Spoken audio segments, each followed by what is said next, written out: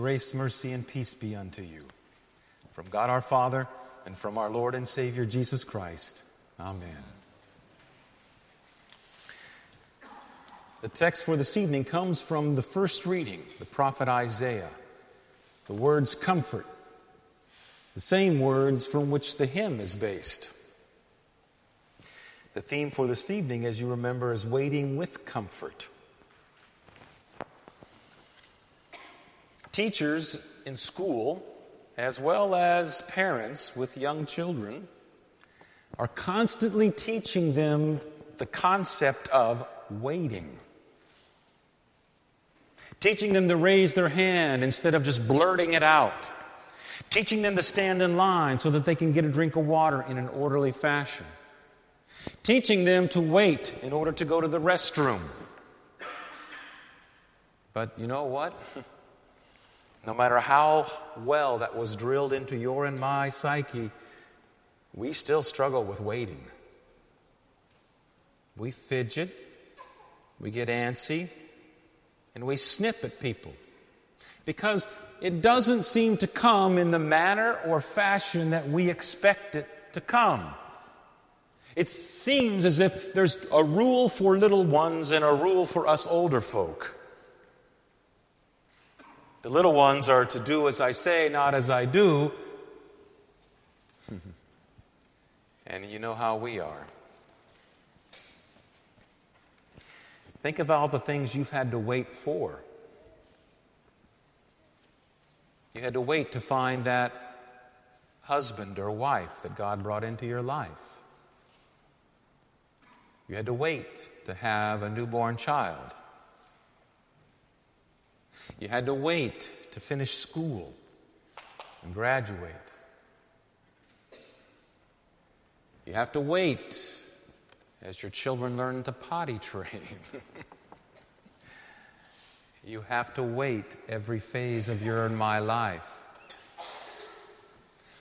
When we pray while we're waiting, and we cry out to God as we read in the psalm, we have an expectation of God.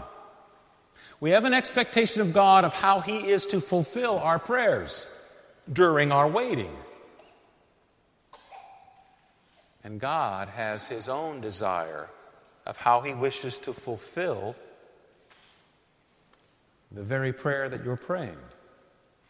And most of the time, as you have found and I have found, it is diametrically opposed to your and my expectations. The people of Israel to whom Isaiah wrote this, none of the people who first heard it proclaimed ever saw it fulfilled. Not just one generation passed, or two, or three. Dozens of generations passed. 700 years passed from the time that Isaiah said, "Comfort, comfort." And for those 700 years, you know, in their mind, they had to say, "Really, Lord? Where's the comfort?"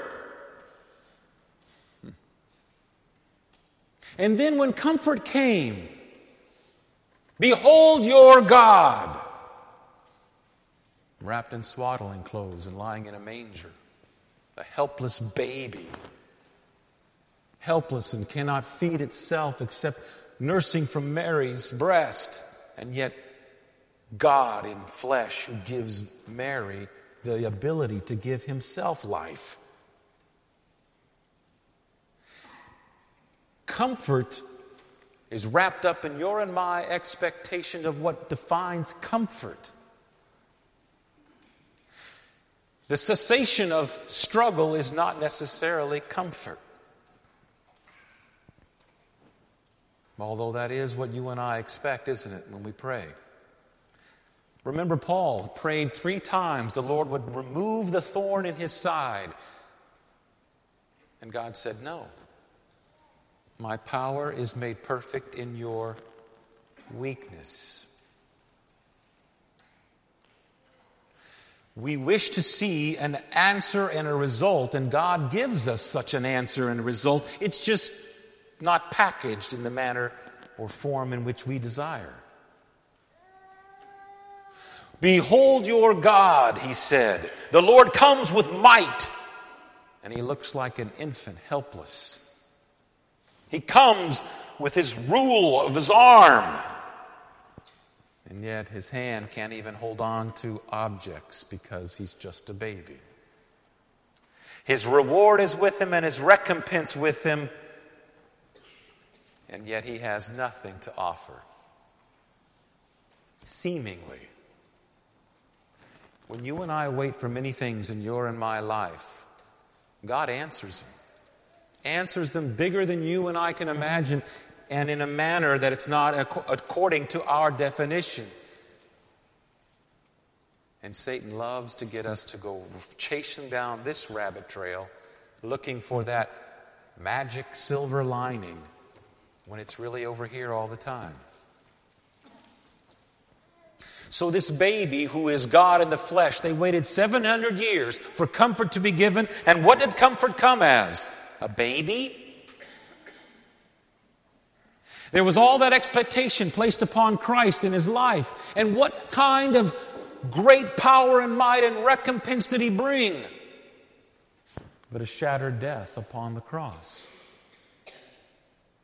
There's comfort, but it sure doesn't look like it. There's recompense, and there's the power of God's great right arm before all people, and yet it looks pathetic and paltry without any hope. Now we're in the waiting game, aren't we?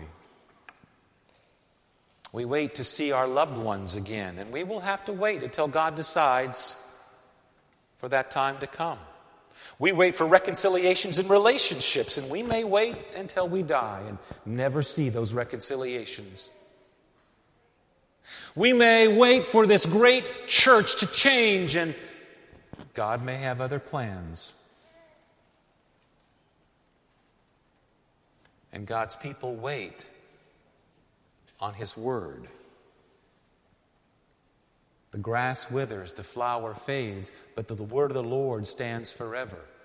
And that word is promise, and that word is power, and that word accomplishes everything that He sends it to accomplish. It's just not packaged in the manner and means by which we wish. They were waiting for comfort, and it came in a baby, and they ignored it, except by God's grace a few didn't and believed. They were waiting for a Messiah to come with power and might, and He came, and most ignored it. But a few by God's grace believed and received such recompense and power. And you and I wait. And it has come and it has gone in many forms and fashions.